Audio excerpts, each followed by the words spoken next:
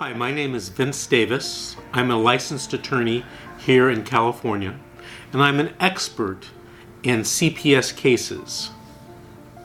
Today we're going to talk about a detention hearing that I recently did where I was able to get the child back to the mother at the very first hearing. And I'm going to give you some tips on how to win your first hearing at the detention arraignment hearing in every CPS case.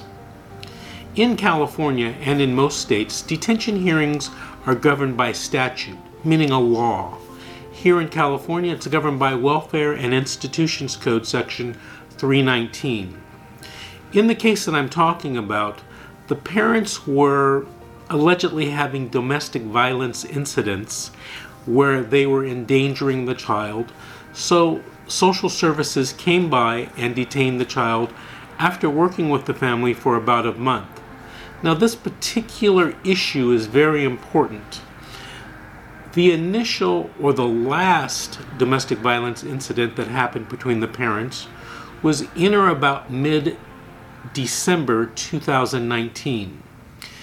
The child was detained from the parents probably at the end of January 2020. More than a month had passed, and there had been no additional domestic violence incidents.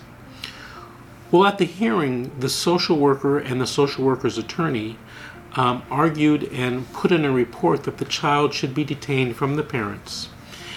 I argued to the judge, and the judge listened to this, that 319 requires that there be current substantial risk to the child and that there'll be no alternatives for services that could be offered to allow the child to stay with the parents.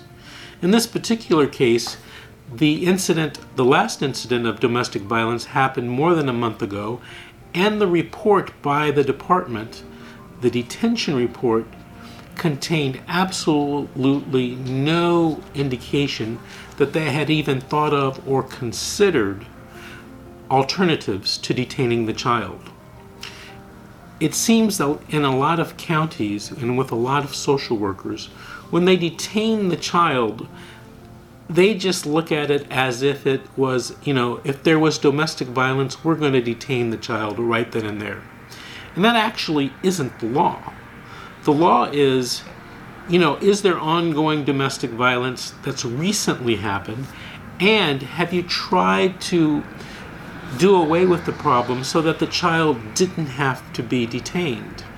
Interestingly enough, the social worker in this case wrote in 2 or 3 places that the child was suffering emotionally and perhaps psychologically from being separated from the mother.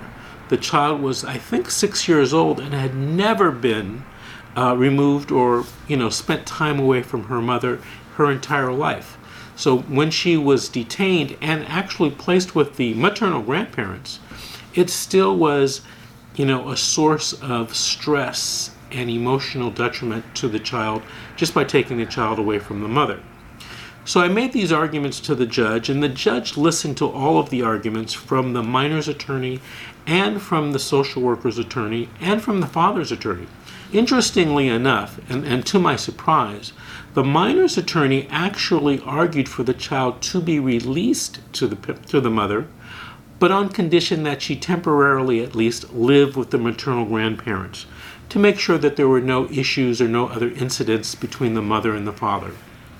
The judge, in fact, ruled that way. The judge released the child to the mother and required her to temporarily live with the maternal grandparents. When you go to your first hearing, it's important that you look at and read Welfare and Institutions Code Section 319 or your state's detention statute. In California, the statute is very clear on what must be shown by the social worker. And in many cases, the social worker's detention report doesn't fulfill the requirements of Section 319 in order to detain the child.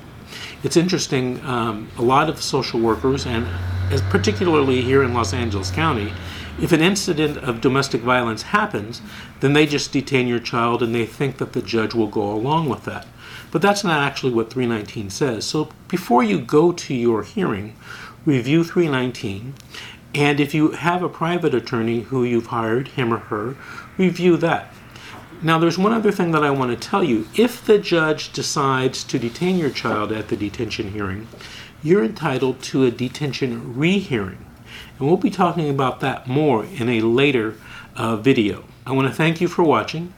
Please subscribe to my channel and give us a like on this video.